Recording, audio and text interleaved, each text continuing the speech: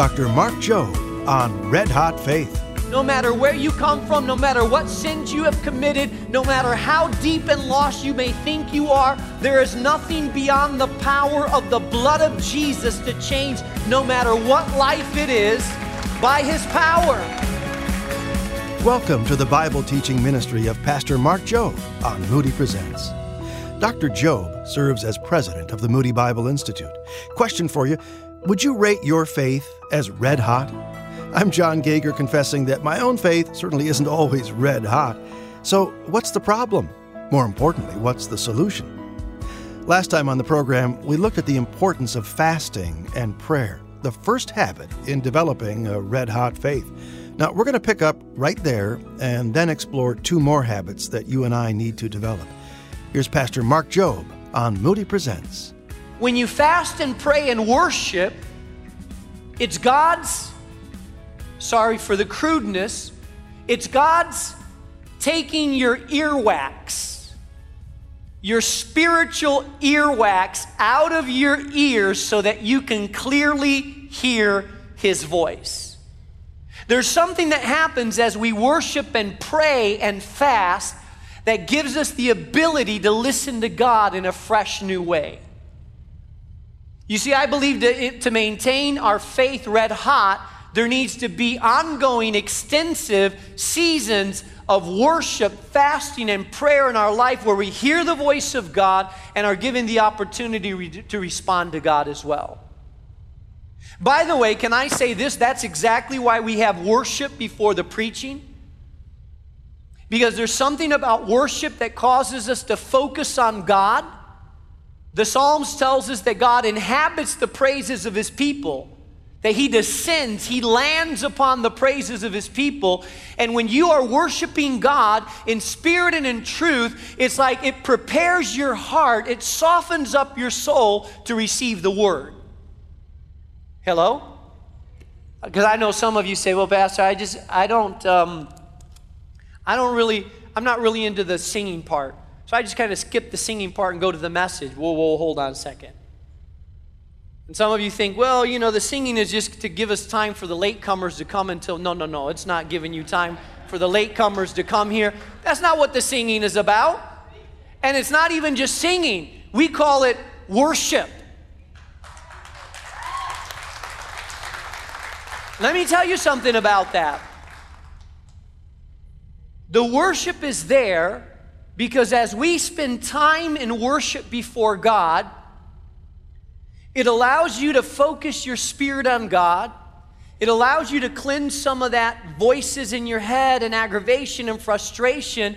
It allows you to begin to get your spirit ready so that when God does speak to you and the word is preached, or even before the word is preached, as we're worshiping God, that you actually begin to hear the voice of God speaking to your soul and speaking to your heart because you've given Him a chance to speak to you. Let me tell you, that's why some people avoid also places like this. Because when you're in a place like this, and the Word of God is preached and we worship, you hear God more loudly and clearly. Here's what happens. If you're not walking in obedience to God today, church can become uncomfortable for you. Because when you're in church, you start hearing the Word of God and you start coming under conviction, and conviction doesn't feel good, it makes you feel bad. And so oftentimes when we want to walk in disobedience, we avoid people and places and things where the Word of God and the voice of God is magnified. Because if you're sleeping with your boyfriend today and you know you need to let go of it and leave it behind, and every time you come to worship and come to church, then suddenly you start feeling a little guilty about it, the Word of God starts convicting you about it, then you want to stay away from places if you don't want to obey. And you say, well, I don't like to go to church, it makes me feel bad. Listen, it's not church making you feel bad, it's the Holy Spirit convicting you about what needs to change in your life. But let me tell you how to feel good. Say, yes, Jesus.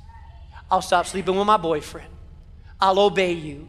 And then when you come back, you're going to feel the presence of God and the joy of God because now you're walking in obedience and doing what God is calling you to do. Are you tracking with me? That's the way it works. So, if you're going to keep your faith red hot, you need to have these seasons. And they said they were worshiping the Lord and fasting, and the Holy Spirit spoke to them and said, set apart Barnabas and Saul for the work to which I have called them. So the Holy Spirit speaks in the context of worshiping and fasting and prayer.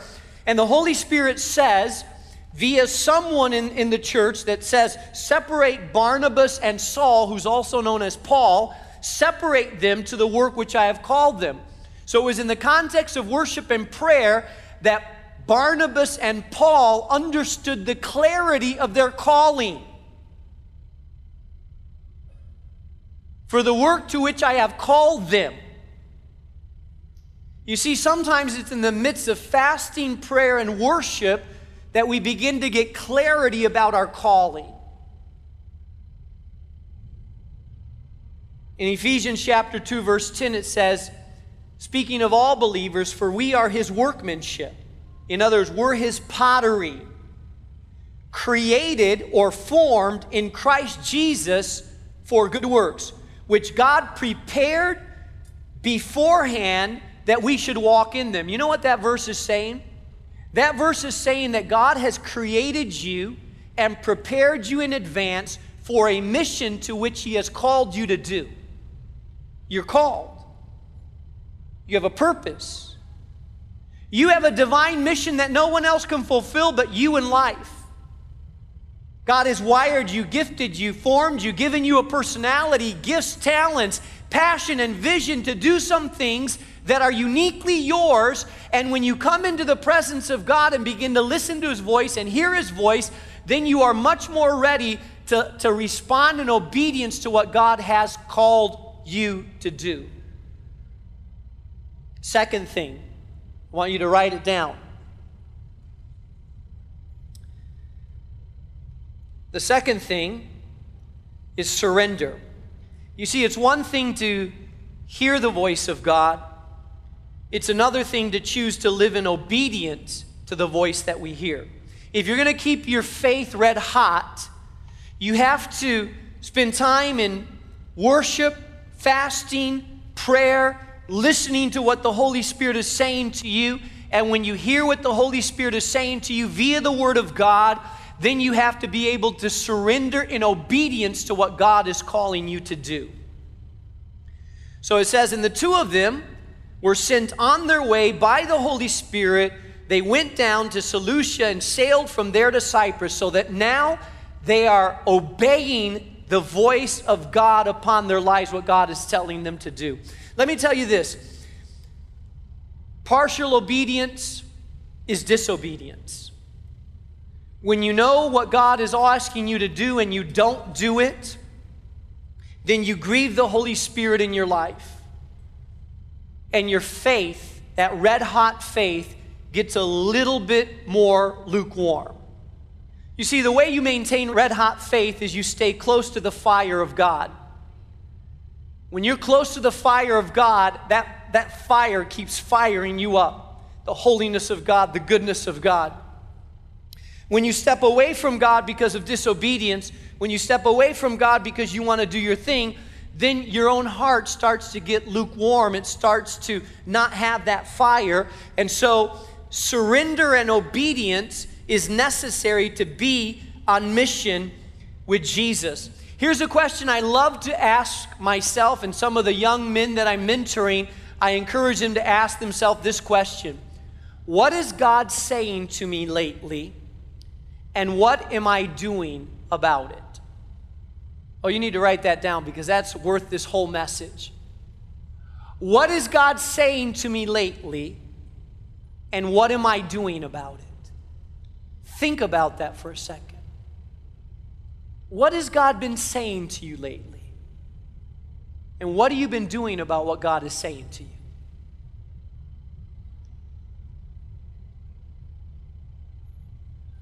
God loves you.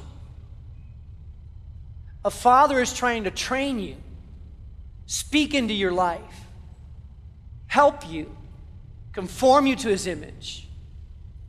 God is taking you to the next level. And so I know if you are open to the Spirit of God that He's speaking to you. So what is He saying when He speaks to you? And if He's saying something, what action, what obedience are you taking? What steps are you taking to say, hey, because you're speaking to me, God, I need to be obeying?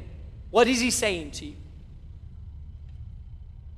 I believe that lukewarmness sets in when we hear the voice of God and choose not to obey. In this passage, Barnabas and Paul, when they heard the voice of God in worship and prayer, their hands were laid on them. They were sent by the Holy Spirit. Anytime you say yes to something in God, you have to say no to something else. They said, yes, I will obey you. They had to say no to staying. So they set out in a faith adventure. And I believe every person that walks by faith and says yes to God, God is going to take you on an adventure. That adventure Mark Jobe refers to can only be lived well with a red-hot faith. And we've got lots of resources for your Christian growth at moodypublishers.com. Scroll down to explore books and DVDs addressing spiritual development, Bible study, relationships and family, practical living, and current events. Again, visit moodypublishers.com. As we return to today's message, Pastor Mark shares a story I think you're going to enjoy. Here's Pastor Mark Jobe on Moody Presents. This past trip to Spain, I was invited to speak at an unusual place. And I've spoken really, literally, in dozens of countries around the world. But I had an unusual invitation to speak at a Catholic conference. And I was the only non-Catholic person in this conference. In fact, the unusual thing about this conference is this conference was for priests and nuns, and 2 bishops were going to be there, and a vicar was going to be there, and it was all for Catholic leadership in a very Catholic town in the middle of northern Spain. And so the organizer of the event, I said, are you sure about me speaking there? Because I'm really not sure how open they're going to be. No, he said, no, I want you to be there. And let me just give you the lead up of how I ended up there. You see, God has His ways of orchestrating events by His purposes. Last summer, our team in Spain put on a 10-day camp for young people, and I happened to be there at that camp, and my son Josiah spoke at that camp, and I translated for him.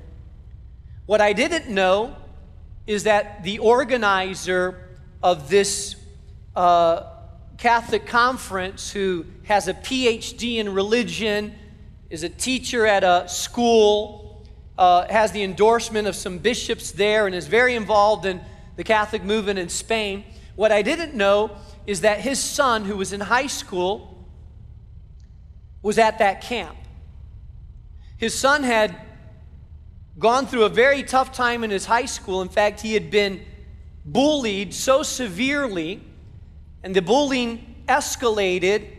He was about 15 or 16, depressed, very isolated, and his parents were incredibly worried about him. They didn't know what to do with him and weren't sure how to get him out, had to take him out of school. And they heard about this camp that we were having, and so they had some friends there. And so in a last-minute ditch effort, they took their young son to this camp. And I remember seeing him, and he was by himself, isolated, head down, looking down. But that night at that camp, Josiah spoke about identity, and I translated. And now in retrospect, I'm thinking that message was just for this boy, speaking right to his heart that this is identity, and God is who gives you identity, and not other people who give you identity, and understanding the love of God. This young man came forward for prayer, and I didn't know his story, but I prayed for him, and God really put on my heart that there was something dark that had happened to him, that God wanted to bring healing to him, and I didn't know his story, but just led by the Spirit, prayed over him. That camp was so powerful in this young man's life that it turned him around. It brought him out of his depression. He went back to school. The organizer of this conference saw in action the power of God. And he told me privately, he said, I know you're not Catholic, I know you're evangelical, but this conference needs to hear the message that you have to preach. I said, okay, I'll be there. And so I went and I spoke at this conference, and they were all there. It was a little intimidating in the beginning because there was a lot of priests in collars and some of the nuns in their outfits. I forget what they call them, but they're not their habits. There you go, their habits. And I started to preach, and I just said, Lord Jesus, give me power. I'm just going to preach with boldness and just what you put on my heart. And incredibly, there was such a positive response. I could tell they were listening and reacting, and that God was working in that place. And I felt like I really needed to make sure the gospel was clear as I preached. And so I ended up, they had heard about Chicago. They had actually studied what we're doing in Chicago and had heard about it. And one of the organizers told me, I've researched a lot about what your church is doing in Chicago. I said, oh, really? Okay. And so he wanted me to tell some of the story of what God is doing, but also talk to them about what needs to happen in Spain. And my last point was this: you need to really understand the message and believe the message of the gospel. And I said, just like in America, it's the same in Spain. Just because you have religion, there's Baptist and Methodist and Assembly of God and Presbyterian and Pentecostal and Catholic, and just because you're religious doesn't mean that you know God. There's a lot of religious people that have not experienced a personal encounter with God through His Son, Jesus Christ. And I said, I know a lot of you are priests and nuns here, but it doesn't mean that you know Jesus Christ personally. It means that you're religious, but you need to understand the gospel of Jesus Christ. It's the same in America. And the gospel of Jesus Christ is clear, and it's not about how good you are or how religious you are. It's about, has Jesus Christ become the Lord of your life? Have you accepted the free gift that brings forgiveness and fullness to your life? Not of works that you can do that changes and transforms your life. I felt like I was at a New Life service and I gave an altar call. I think the organizer was a little surprised, and I gave an altar call. And you know what touched my heart the most, what really warmed my heart? The first person forward was a young priest. He had his... he was totally dressed in his, had his collar on and so forth. And he came out of his seat. The very first person came out of his seat, and he knelt right at the altar right there. I could tell he was open. I could tell he was, and he got on his knees right there. And the altar was full of people that came forward to pray and say, Jesus, we need an encounter with you.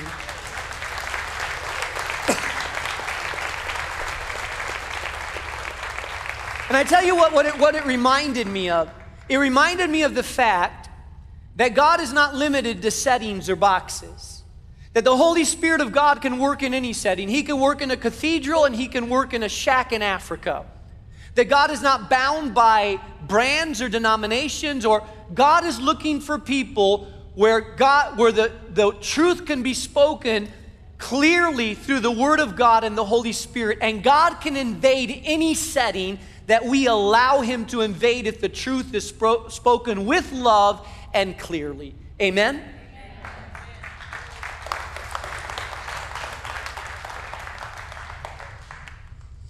Leads me to my last point that I'm talking about, red hot faith. If you're going to maintain red hot faith, there needs to be fasting and prayer, times of worship in your life. If you're going to maintain red hot faith, you need to, as God speaks to you, you need to respond in surrender and obedience, to live on mission with Jesus, to say, this is not my life, this is your life, Lord, and I will obey and I will respond. I will not harden my heart. I will respond to what you have to say. My last point, it says, they proclaimed the word of God in the Jewish synagogues. They were fasting and praying. The Holy Spirit set them aside.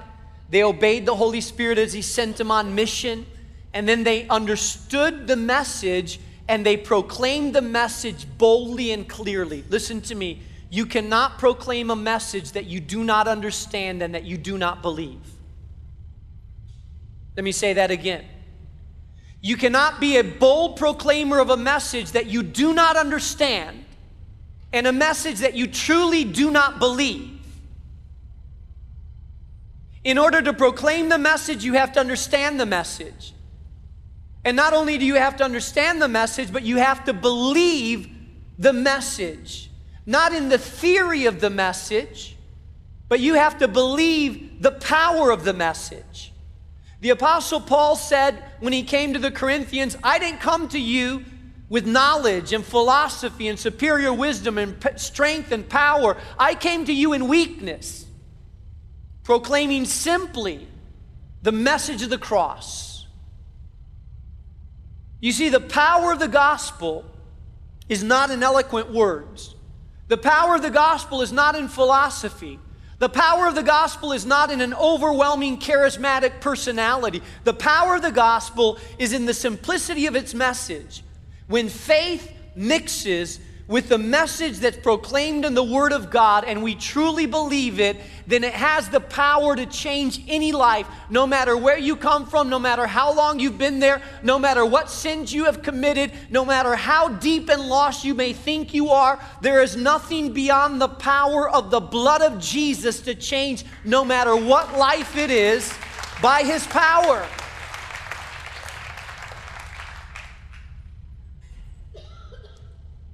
Peter got up after the Holy Spirit came upon him, and he said, repent, be baptized, every one of you, in the name of Jesus for the forgiveness of your sins.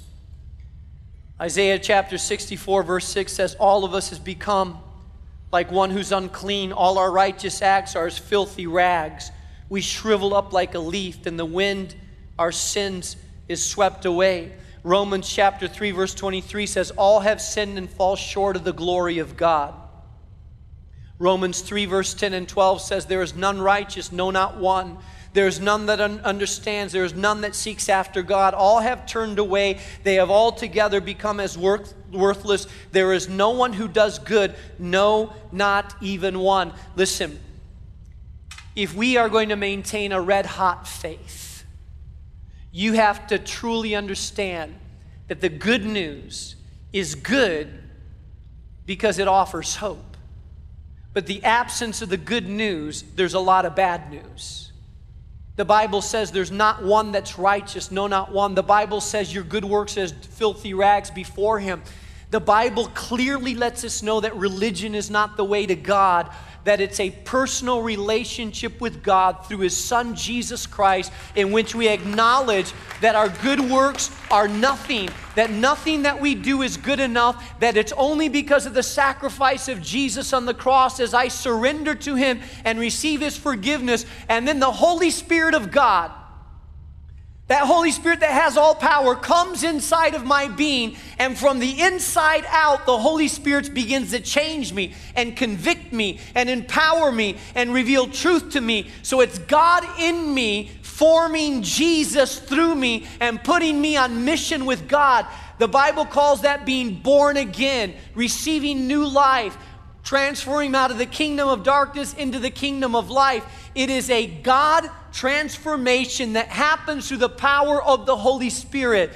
If you have that, you have started your new life in Christ. If you do not have that, you have not started your new life in Christ, yet that is available to anybody that's willing to come to the cross of Jesus Christ. You have to believe that. It's the essence of the gospel. And let me tell you something.